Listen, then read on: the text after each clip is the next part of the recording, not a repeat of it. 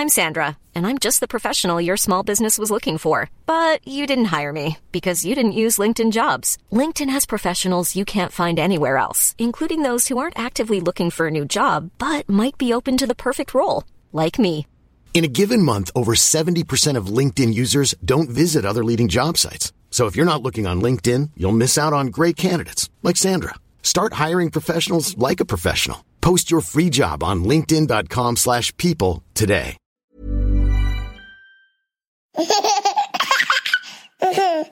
Kia ora everybody, I'm Jordan, host of the Kiwi Birth Tales podcast. It's my hope that you find support and comfort in these stories, and I'm really looking forward to bringing you today's episode. Just a reminder before we get started that these are personal experiences and you should always seek medical advice before making any important decisions. I'm not an advocate for any particular model of birth or birth care, and this is simply a platform to share these empowering Kiwi birth tales with you all. This episode of Kiwi Birth Tales is proudly brought to you by Elevate, with you every step. Today I was privileged enough to speak with the lovely Mel, who has recently given birth in the COVID-19 pandemic. She takes us through multiple losses before her successful pregnancy with her daughter Mia, and she had Polyhydramnios, I hope I've said that correctly, throughout her pregnancy, which was of concern, and they thought for a little while that she might have gestational diabetes, but turns out that she didn't, and the Polyhydramnios actually sorted itself out by the end. She then takes us through hiring a doula for some birth anxiety and some hypnobirthing techniques as well, and then into finding out that we were in level 4 lockdown as a country and she wouldn't be able to have her doula at her birth. So this was pretty early on when lockdown had only just started, and she sort of says herself that she was a little bit naive to the fact of what was going on and what lockdown actually meant, and she actually went into labour the day of lockdown. So she takes us through what her hospital experience was like, into her birth story, and then being discharged and also having to return to hospital for little Mia. She needed some extra assistance there for a little while, and what that was like returning to hospital in the lockdown. So it's a really interesting episode, but also a really positive experience.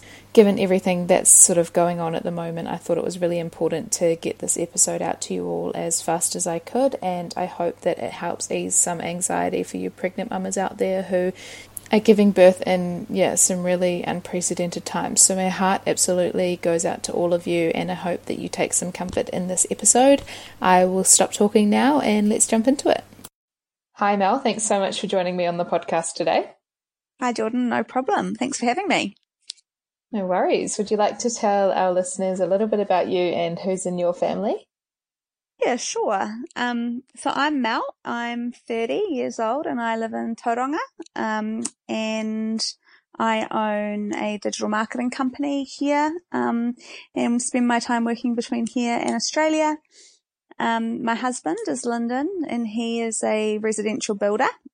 And we now also have our daughter Mia, who's 3 weeks old, yesterday.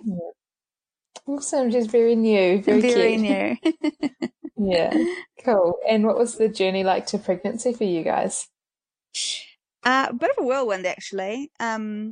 I was on contraception on the pill, and came off the pill in August of 2018. It must have been. I was about to take off to Europe for 6 weeks on holiday and for work by myself. So I thought I'll just come off contraception and give my body a bit of a break while I'm away. And so I did that, and that was all fine. And then when I came home in early October, I kind of just didn't really think about going back on it. And I remember in early November getting a really bad cold, or a really bad flu, it felt like, and feeling really, really under the weather. My husband was away. He was working in the Coromandel. So I was just kind of at home trying to get better. And then once the cold had kind of passed, I remember just feeling really exhausted and super, super tired. And yeah, it was just a bit odd. And then I remember sitting on the couch thinking to myself, gosh, I don't remember when I had my last period. And so then the next morning I woke up and thought, okay, I better go and get a pregnancy test.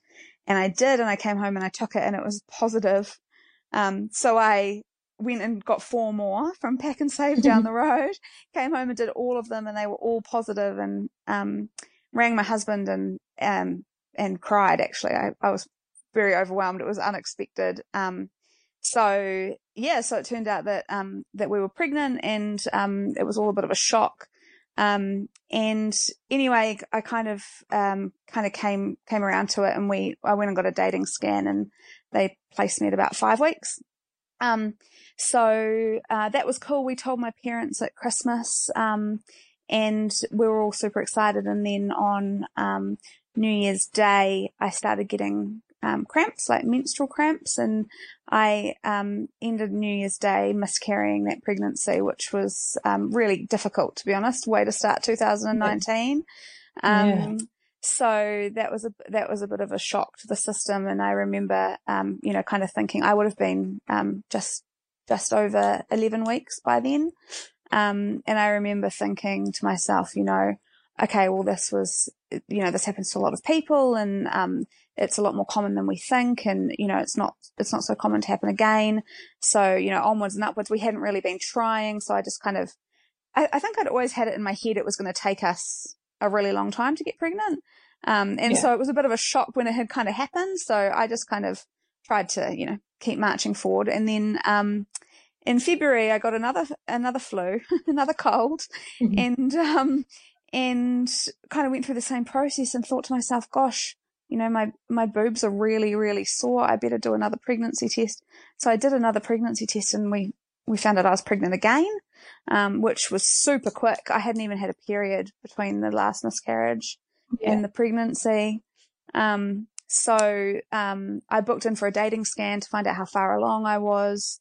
And again, just felt really tired and really, really awful. And went through Easter, and then on Easter Sunday I woke up in the night again, really, really bad cramping, and had a miscarriage on Easter Sunday of 2019. So that was a lot harder, because I'd kind of talked myself into the fact that 2 miscarriages in a row was much less common, and so I found the second miscarriage, I wasn't as far along, but emotionally it was a lot more difficult for me.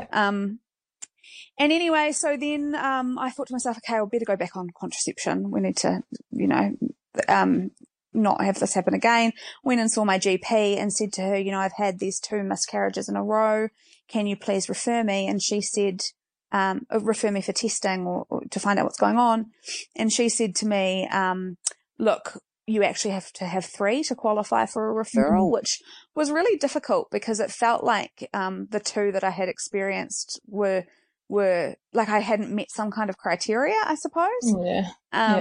So I kind of got a bit upset at that point, and she referred me anyway, which was great. So she put a referral into Fertility Associates, and at that point she said to me, Mel, you're O negative blood type. Did you know that? And I didn't really know what the implications of that were or what that meant. But she kind of made a point that when you're an O negative blood type or rhesus negative blood type, you can have issues with fertility and pregnancy, because your body, if your partner's blood type is different, can shut down the pregnancy. So anyway, we kind of parked it and waited for our referrals to come through from Fertility Associates. And then in August of last year, I found myself, with the flu and a bit of a cold, and thought to myself, oh gosh, I know what my body feels like when it's pregnant now. I've done this in my 3rd rodeo. And sure enough, I took a pregnancy test, and I was at a painting workshop for the weekend with my mum. I'd taken her to an art class, and I remember standing in the art class and suddenly feeling super, super faint, and thinking to myself, oh my gosh, I need to get another test. So I got a test on the way home and came home with it. It was a Saturday night, and did the test, and sure enough, I was pregnant again. So yeah, I booked in for a dating scan, and I was 5 weeks. They put me at 5 weeks, which again was really difficult, because off the back of that and being only at 5 weeks again, I just really felt like like super high anxiety, because I didn't feel like I could go through another, 10, 11 week pregnancy to have another miscarriage. And so, yeah, it was quite stressful. We got to the 8-week scan and saw a heartbeat. And then, finally made it to the 12-week scan. And I feel like once I hit that 12-week mark, which was a milestone for me, I began to feel a lot more confident. But I'd certainly say that early pregnancy for me was, especially the third one, was super, super, high anxiety the whole time. Yeah. Just kind of, trying to tick off milestones and things. So yeah, it was a bit of a whirlwind, but we got there in the end. Yeah. And were you working with like a midwife, or sort of how were you managing your anxiety in those early stages? I can only imagine how you would have felt during that time. Yeah, the first 2 pregnancies I had found a midwife. I had found one midwife, and when I found out I was pregnant for the 3rd time, I decided to change midwives. And I think that was more just because I couldn't bear the thought of, I wanted to change the whole experience for myself. I couldn't bear the thought of having the same midwife, going to the same place and speaking and telling her again, that we'd lost the pregnancy. Yeah. And in terms of the anxiety, I have a close girlfriend who has had experienced multiple miscarriages, and I really relied on her, to be honest. I definitely had a point at which I decided I was going to go and see my GP. And I had said to myself, if I'm still feeling really awful and really anxious, and, by this time next week, I'm going to make sure I go and see somebody, because this is not really in my character. But to be honest, I kind of came through it once we started to hit some more milestones. So I was kind of just felt like I was holding on to hit that 12-week mark, which I know is not, necessarily an indication that the rest of your pregnancy is going to go well. But for me, it was just like, once I hit that milestone and was further along, and I began to feel better. I didn't end up going to see anybody. I just tried to manage it myself, and by talking to my close friend about it, and she was great. I think just talking about it with her was probably enough for me at that point. Yeah. Cool. And did they do anything for your O negative blood type? I know sometimes you have to take some type of medication, or I know they manage that in some way. Did you have to do anything? Yeah, so in the 3rd pregnancy, when I was pregnant with Mia, I had to have injections. So I had my first, it's called anti-D, and I think I must have had 3 injections throughout the course of the pregnancy, one at 20 weeks, one at 26 weeks, I think it was, and maybe 34. And then I had another anti-D injection when she was born. That just makes sure that the blood, your blood and the baby's blood, doesn't mix in the event that the blood types are different. So that was pretty straightforward. The midwife just administered them for me, at the hospital here in Tauranga. It was a bit of a non-event really. They just kept an eye on it, and, that was it. It was pretty straightforward. Yeah. Awesome. Cool. And how were you feeling sort of once you passed that first trimester? Did you have many other symptoms like morning sickness or anything else? What was your sort of pregnancy journey like? The first 12 weeks, I was super anxious, and I was so unbearably tired. In fact, the tiredness went till probably week 16, I think. I was kind of napping every day. I was also traveling a lot to Australia for work. And I remember being in a meeting with a client in Australia and sitting there with him, and then suddenly feeling like I was going to faint. And I said to him, "I'm really sorry. I think I'm going." And at this point, none of my clients knew that I was pregnant. It was something I hadn't told them yet. And I remember saying to him, I think I'm going to faint. And I ended up having to go to the GP on campus at the client's workplace, who told me off for having low blood sugar and needing to take better care of myself. But apart from that, once I hit that kind of 16-week mark, the tiredness kind of dissipated, and my second trimester, I was firing on all cylinders. I had so much energy, and I was feeling really, really good. I began to get a bit of round ligament pain And I certainly, you know, toward the end was struggling a little bit. But one of the things that happened to me during my pregnancy was that I developed a condition called polyhydramnios, which is basically it's high levels of amniotic fluid. So I had a scan at about 26 weeks, and the sonographer said to me, "Oh, you've got a big swimming pool here." And basically, what it meant was just that it's typically related to gestational diabetes. So I did my gestational diabetes test, my first one, and that came back as negative. But then when they diagnosed me with polyhydramnios, they asked me to do the second 2-hour gestational diabetes test, which also came back as negative. So there was no clear indicator as to why. And I did speak to the midwife about it quite a lot. And she referred me onto the obstetric team, because what happens with polyhydramnios is that, if you have a high level of amniotic fluid and then your waters break and your baby's not engaged, the biggest risk, I suppose, is that you could have a cord prolapse if the cord's sitting underneath the baby's head. So that was something that they really wanted to manage and mitigate. And I did really feel like, every time I spoke to the midwifery team, because I had a team of 6 midwives, every time I spoke to somebody in the midwifery team about it, all we focused on was this worst case scenario of what could go wrong, which was actually a little bit stressful. So I started looking for kind of ways to, I did a bit of research and was looking for ways to kind of deal with it and manage it, because I didn't really want to go through the obstetric team at the hospital if I didn't have to.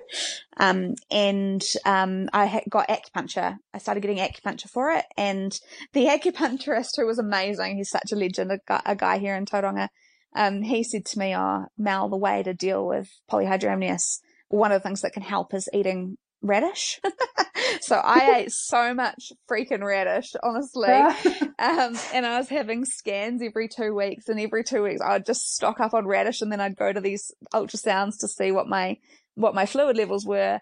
And unfortunately, I have got to say the radish didn't seem to be working. But at 34 weeks, I had another scan, and then I was referred into the obstetric team at Tauranga Hospital, where I had an appointment to go and see them, and the polyhydramnios had actually settled down by itself, which is really common. So that was amazing. So I went into the appointment, you know, kind of thinking worst case scenario that they'd put me on bed rest at the hospital, or that they would induce me to make sure they could manage my waters breaking. But instead they said, "Don't worry about it. Your amniotic fluid levels have come down. So we're going to discharge you back into the care of your midwifery team," which was amazing. So apparently it is quite common for polyhydramnios to kind of sort itself out, but it was just a bit weird that there was no real cause, I suppose. So that was the result of the polyhydramnios, is that I was carrying really big. I was carrying 40 weeks at 32. Just because of the fluid levels, and so I was pretty uncomfortable by the end of it. But towards the end of my pregnancy, I actually seemed to, like, my belly got smaller rather than larger, which was kind of nice. So it was, I think everything that happened kind of after that 12-week mark, apart from the polyhydramnios stuff, was pretty good. I had a pretty good pregnancy. I was pretty lucky. Yeah, awesome. And did you do any antenatal or birthing classes? Yes, we did. We did antenatal class. We did a 2-day class here at the birthing centre, and that was really good. It was pretty informative for my husband, particularly. Found it quite interesting, I think. I did some hypnobirthing, and also one of the things that we did, because I had quite high anxiety around the whole thing, was that early on in my pregnancy, I made the decision to hire a doula. So I got a doula on board. I must have been about 16 weeks when we decided that we wanted to have a doula present at the birth. And it was really just to help control my anxiety, and, you know, help my husband.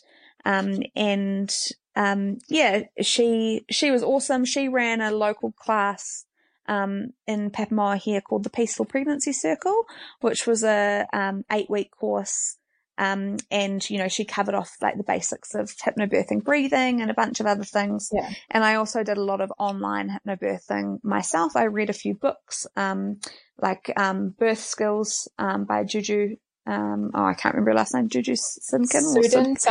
Yeah. That's the one. Yeah, I think that's quite popular. And I also read a lot of birth stories from the Positive Birth Company in the UK, and they had some quite good hypnobirthing videos.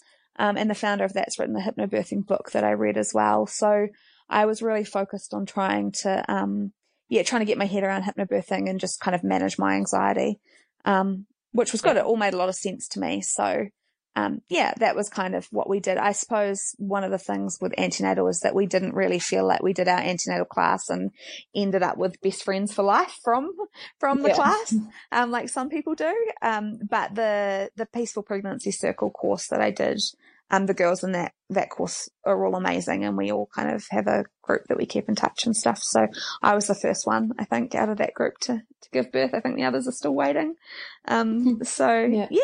So that was, I'm really glad I did that.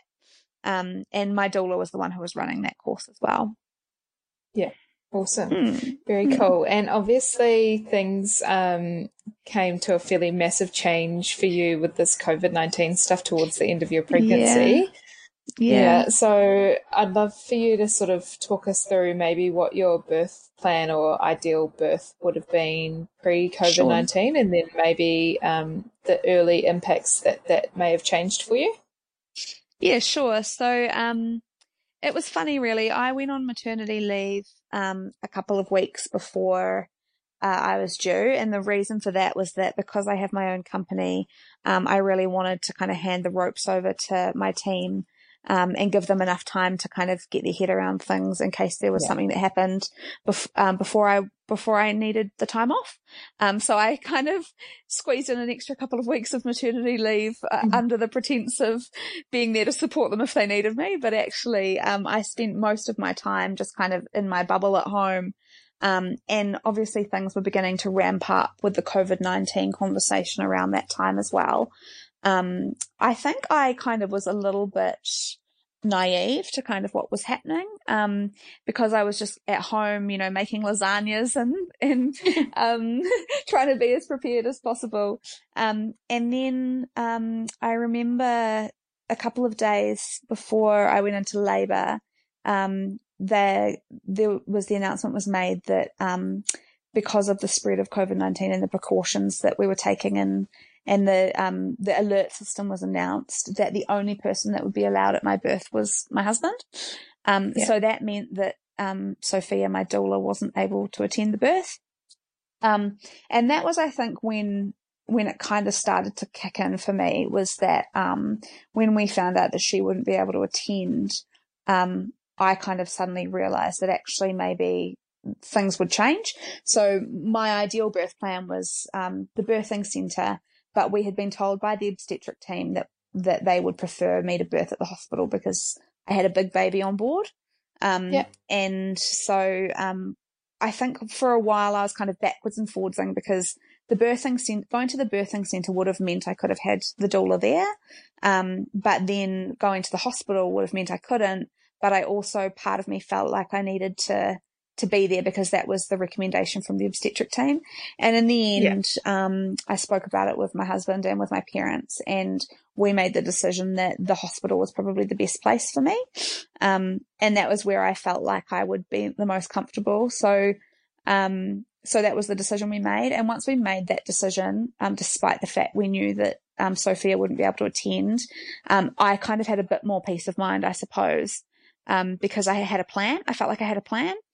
And I've got to say, like, I think the Tauranga Hospital maternity facilities, I had a tour of them when I went up for one of my anti-D injections, and I was quite pleasantly surprised, really. Like, I didn't think that it was too bad.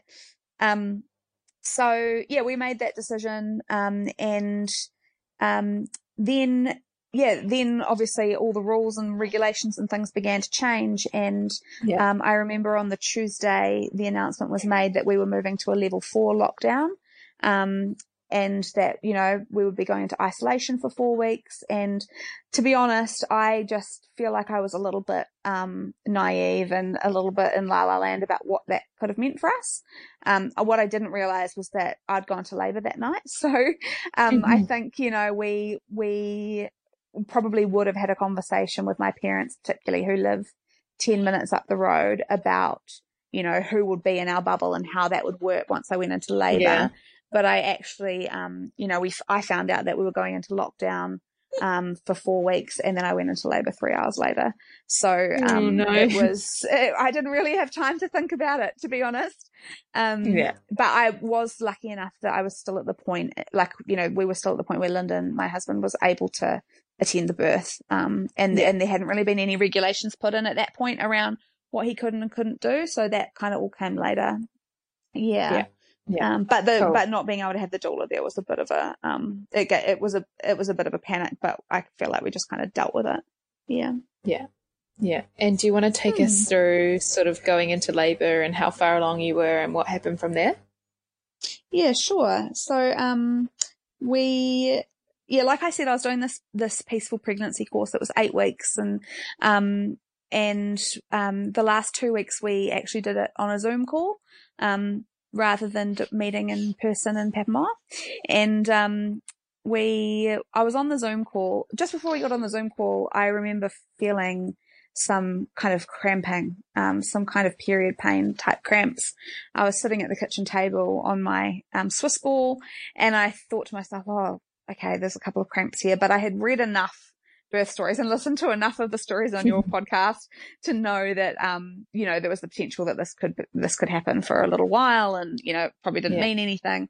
So I jumped on the Zoom call, and one of the things we were doing on the Zoom call was practicing kind of breathing techniques. And as the Zoom call got further and further, as we got further and further into it, my cramps started turning into contractions.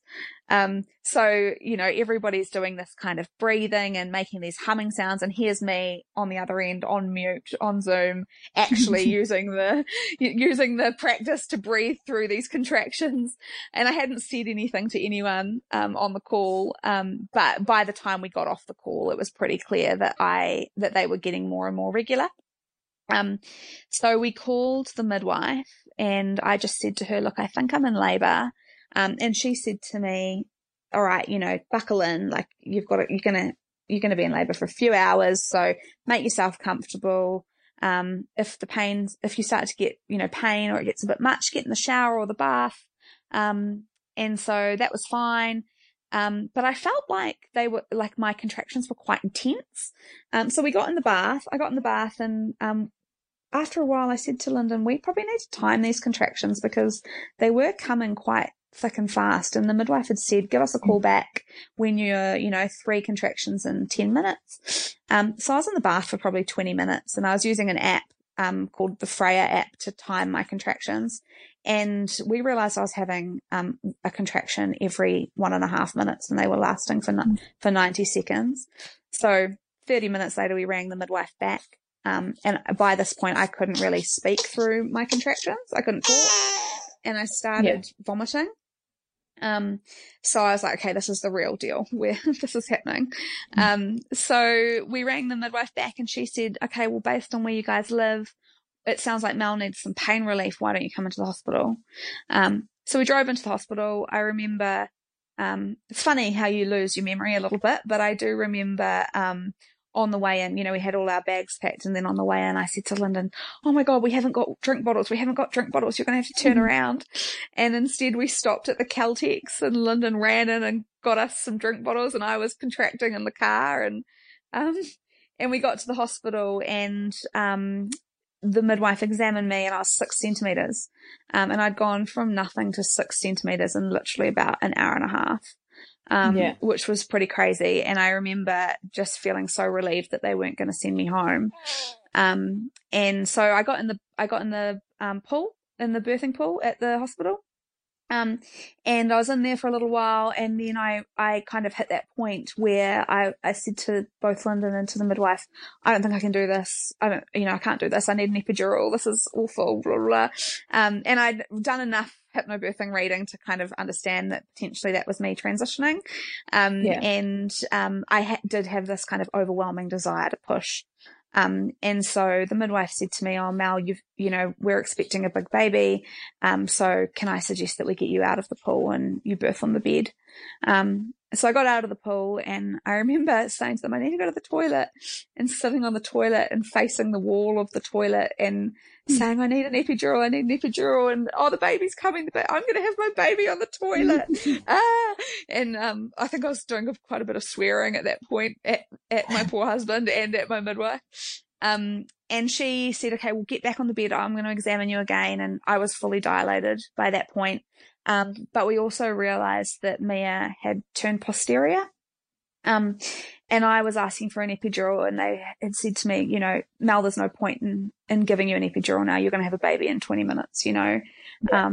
And then they realized she'd turned posterior. And so the midwife said to me, "Look, your contractions are actually beginning to slow down. She's posterior. We are going to get you an epidural because we're going to need to put you on a drip."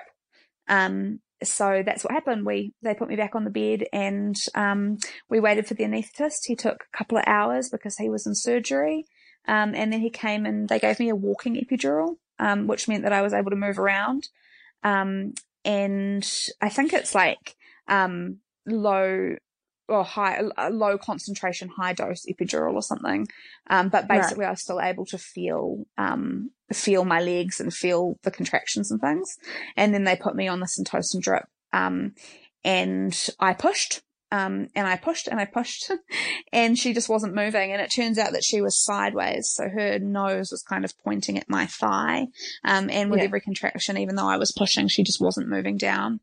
So the obstetrician came in and had a look and said, "Look, I'm going to give you another hour. And if she doesn't come within the hour, then we're going to need to do an assisted forceps delivery."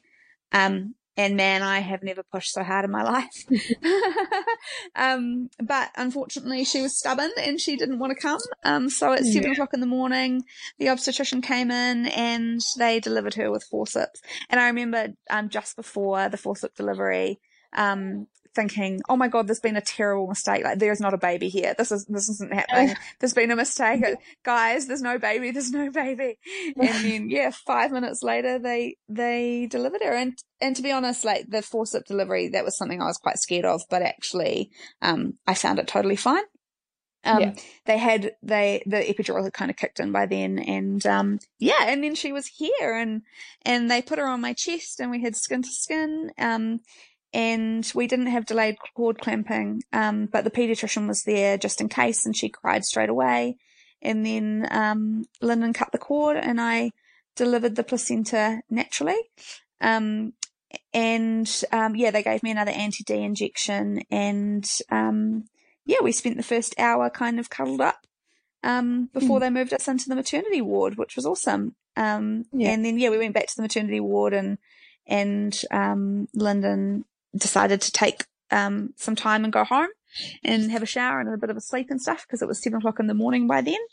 And I don't really remember what happened those few hours after. I think I was just kind of in a bit of la la land. But he came back later on in the afternoon, and and so it was really, like, I feel like it was pretty positive. It was pretty positive, even though it probably wasn't my kind of experience I had planned, It was all good. So it was pretty fast. It was 12 hours end to end. And it probably would have been a lot faster if she hadn't been so tricky. Awesome. And were the staff in the maternity suite with you in PPE gear, or they were wearing gloves and masks or anything like that? Not at that point. So what happened was, once we got into the maternity ward, I was in a shared room, but there was nobody else in my shared room. So we knew that there was a possibility that somebody else might come along. Lyndon left and went home and had a shower, and I had some nurses, but they weren't in PPE gear or anything. And then what kind of changed was that Lyndon came back, the next day. So he came back and left again. And then the next day he came back in the morning. He must have come back about 9 o'clock in the morning. And we'd kind of thought, he'll come into the hospital, and then he might stay for a couple of hours, and then he'll go, and then he'll come back in the afternoon. I was like hoping he'd be able to bring me sushi or something, but at that point, all of the food places had been closed. And then what we found was that when he arrived at 9 in the morning, he came up to the ward and he said to me, "Oh, I'm not allowed to leave, Mel. Once I leave, I'm not allowed back." So he had to stay the whole day. And at that point, we found out that Mia, even though I had the anti-D injections, Mia and my blood type and Mia's blood type had mixed. So she had what was called DAT positive, a DAT positive score, and she was quite severely jaundiced. So basically, the impact of that is that my blood cells were attacking her red blood cells, and so she needed to stay in hospital, and there wasn't really a chance that we were going to be able to be discharged that day and go home. So Lyndon stayed for the day, and we just kind of had our first day in hospital together. And then when he left, one of the midwives came up to me and she said to me, "Look, I'm really sorry, Mel, but the rules have now changed and your husband's not going to be allowed back at all. Because he's left the ward, he's not allowed back in again." And that was probably the moment where, it was really difficult because we weren't allowed to be discharged because of Mia. But he wasn't allowed back, and he found it just as hard as we did, like he just had this baby and he wasn't allowed back in the ward to see her or see me.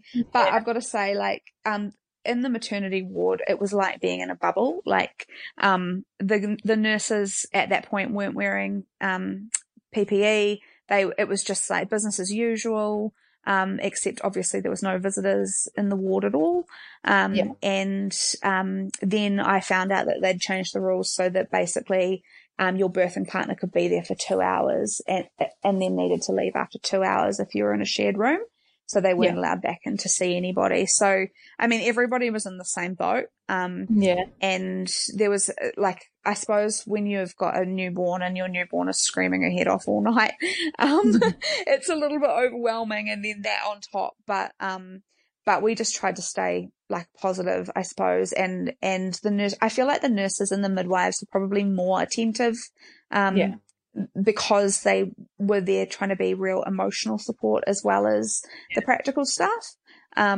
So, even that we ended up being in hospital for 4 days the first time, and they were all amazing. They were so amazing. So even though Lyndon wasn't able to be there, I was video calling him a couple of times a day. And the nurses really stepped it up in terms of the emotional support. I definitely had a few cries to a few different nurses, and all of them helped me. It was a bit of a shift, but it was okay. We were okay. Yeah. And how was she going with latching on? Did you sort of get the hang of that while you were in hospital? Yeah, well, we, because she was so jaundiced, she was kind of sleeping all day and then screaming her head off all night. And on the second and third night, I hadn't really thought about what happens after you have a baby.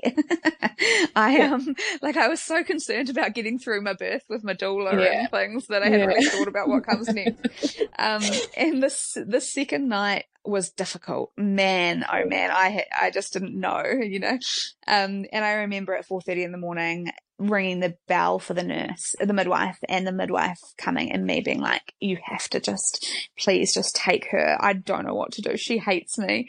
And it was because my milk hadn't come in and she was hungry, and the midwives at the Tauranga Hospital were amazing. I had this one midwife who came into me and she said to me, "Right, Mel, we are going to feed the jaundice out of Mia. That's what we're going to do." And it was at the point where I needed to be told what to do. She was like a grandma who gave me some direction, and so they brought me in a pump, and Mia was latching, but she just wasn't getting what she needed, I suppose. And so they brought me in an electric pump, and they gave me a clipboard with a piece of paper on it, and she said to me, "Right, I want you to feed Mia on one side, then I want you to feed her on the other side, and then I want you to top her up with express breast milk. Then I want you to get on the pump, and I want you to pump one side, and then I want you to pump the other side. And then you've got 5 minutes to have a nap, and then you do it all over again. And so we did. I did that for 15 hours. Non-stop, and I had to record all of the, the amounts I'd pumped and topped her up. And I remember one of the nurses coming in the next morning to see how I was getting on, and over 15 hours I'd expressed 10 mils of colostrum. And I just remember crying and just saying to her, like, I can't do this anymore. But then my milk came in, and when my milk came in, it came in, and honestly, I was like, I think it was just all the pumping. I could have fed, if New Zealand has a milk shortage over this COVID-19 thing, I would definitely be able to help. And actually, that really, really helped with her jaundice levels as well. So, I think the experience in hospital, having a couple of days just there by myself with Mia, but with these amazing midwives, I can't speak more highly of them. Like, they took the time to sit with me, teach me. They took her away when I was feeling overwhelmed. And I just tried to milk them for all the knowledge I could. And I'm really grateful because since we've been home, we haven't had any troubles with feeding. We've got, her latch is good. It's definitely taken a bit of practice, but I've been really lucky. I haven't had any trouble with like cracked nipples or anything, because I feel like we practice a lot really early on. And so, the breastfeeding thing has actually been a lot easier since we've been home than I thought it was going to be. Yeah. Awesome. And how did you feel sort of leaving the hospital and going home and adjusting to life as a new mum, and I guess sort of trying to keep your bubble and not being able to have visitors, and what a crazy time. So what was that like? So we left the hospital when they gave her the all clear to come home, when her jaundice levels went down a little bit, and I had the SCBU doctors come up and look at her and kind of talk to me about her blood issue and what that would mean. And basically it just means that we have a nurse come once a week and do blood tests on her. And the nurse is still able to come into our house and do her blood tests in our lounge and things, which has actually been really good. When we left the hospital, Lyndon wasn't allowed. He was allowed back in the hospital to pick us up, but he had to wait in the waiting room. He wasn't allowed down into the ward. So we went up to the waiting room, and at that point there was a fire alarm, which was pretty stressful. So no one was kind of allowed to do anything, and we were just stuck in the waiting room of the maternity ward for maybe an hour and a half while the fire alarms went off. And then we left the hospital, and that was for me like a bit of an eye-opener, because as we left the hospital, visually it was pretty intimidating. There was like security out the front, and I'd just been in this little maternity bubble, not really kind of considering what was going on outside. But woe was me, because my husband couldn't be there. But it was when I left that almost it all kind of became real. We came home, and that was awesome, and kind of settled into life here. My parents haven't met Mia yet. They only live 10 minutes up the road, but they are not in our bubble. My mum works in a school, so we decided it was better to be safe than sorry, especially with Mia's red blood cell issue. So that was a little bit difficult. And then a couple of days after we got home, Mia, she kind of woke up and had a bit of like a sticky kind of eye. Like it looked like sleep in her eye. But as the day went on and on, her face started to kind of swell pretty rapidly. And I was sending photos to the midwife, and at midnight on the Friday night, we came home on the Saturday, so it was 5 days later. At midnight on the Friday night, the midwife rang me, and she said to me, look, I've sent the photos of Mia's face to the pediatric team at the hospital. You need to get her into emergency. So at 1 o'clock in the morning, I drove Mia back into the emergency department at Tauranga Hospital to have her eye looked at. And I've got to say, like, I've never been to emergency, but it was empty. It was completely empty, and apparently that never happens. And it was because everyone's at home. So we saw the SCBU doctor, And they said she has preorbital cellulitis, which is basically like a more intense version of conjunctivitis, basically an infection. And they admitted us to the pediatric ward. So we were in the hospital again for 2 more nights, 3 days. And that was a bit more intense in terms of the impact of the COVID and the lockdown, because all the nurses there were in PPE. But again, like, it was visually intimidating. You know, every time they came into our room, they were completely robed up in yellow, kind of like hazmat suit things and masks. But at the same time, it didn't change the quality of care we got. And I think they were probably more comfortable because they were protected. And it was really became apparent that it was, you know, for our safety and for Mia's safety just as much as for theirs. And again, like, you know, they were all amazing. They made me toast at 4 a.m. and all sorts of things, and just really, really nice. So, being back in the pediatric ward was a bit crap, to be honest. But again, like, I just felt like we were in the right place.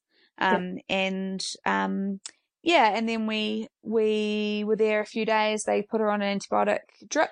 And then we came home and she was on oral antibiotics for another week. And that was when having Jenny, the Skaboo nurse who comes to our house on a Tuesday, to do her bloods, was really helpful, because I was able to ask Jenny lots of questions oh about, my God, I know Jenny. Everything. She's amazing. Oh yeah, she's the best. Oh my gosh. Yeah. We have an agreement that she'll come up and I can ask her anything I want as long as I make her a cup of coffee. So hearing her name honestly almost makes me cry. She's saved our lives. She's brilliant. Yeah, she's brilliant. Yeah. Awesome. So she comes over every Tuesday, and so I get her to, you know, I'm like, oh, what's this? Is this normal, Jenny? Is this normal? Because it is a bit of a knock to the confidence, you know, when you end up back in hospital, but it's also quite nice to have the decision making taken off you.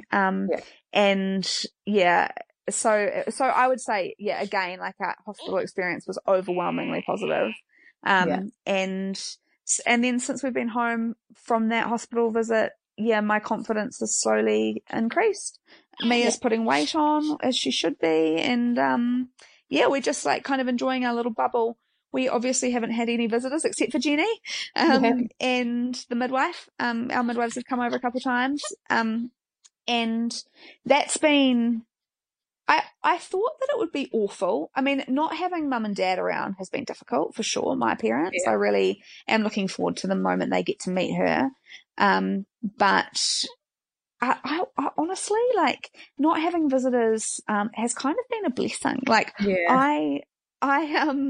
I literally take my pajamas off, have a shower, and put clean pajamas on, and like we're just in our little bubble. And with Lyndon not being able to work at the moment as well, we've just been able to spend the last 3 weeks kind of getting to know Mia together, and not having to worry about the pressure of having people come over. Like, we're still doing a lot of video calls. We call my parents a couple of times a day, and all of my friends have met her on video call and things. But and I don't know when we move to level 3 or level 2, we'll extend our bubble to my parents, to include my parents. But I think it'll be a while before, you know, Mia's going to have a lot of other visitors.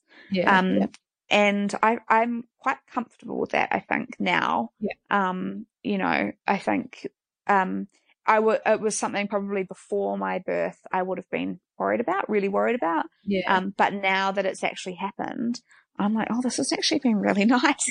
You know, it's just allowed us to kind of work it out ourselves and take our time. And and we've still had people dropping food off at our gate for us, and you know, my friends have been phenomenal. But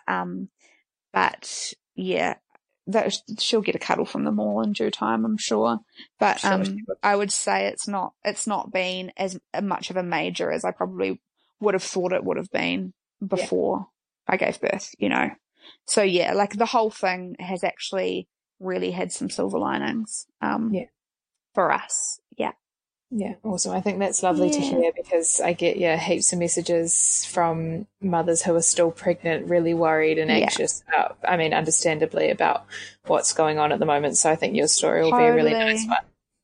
Yeah, and I think, you know, like, I've spoken to a couple of friends who are pregnant as well, and there's been people who've kind of said to me, you know, the hospital is where you don't want to be. You're safer not at the hospital. And we considered, there was a period before I gave birth when we found out we couldn't have Sophia, that we considered changing to a home birth. And, you know, obviously it's personal to everybody, but actually I felt like at the hospital, I couldn't have been in a safer place. Yeah. And both times I went, I didn't feel, I felt safe the whole time. And I felt like actually if anywhere has, protocols and processes for managing infection, it's there. And the same with the visitors, like, you know, just knowing that there's no one who can come over and, you know, we don't know where they've been or who they've been around or whatever. It's actually been, a bit of a blessing, really. So my experience has been really positive. Yeah. Yeah. Oh, awesome. Very cool. Well, thank you so much, Mel, for coming on and sharing your story. It's so interesting to listen to you sort of share your experience with this whole COVID-19 thing, but also through your pregnancy journey as well. So thank you. Thanks, Jordan.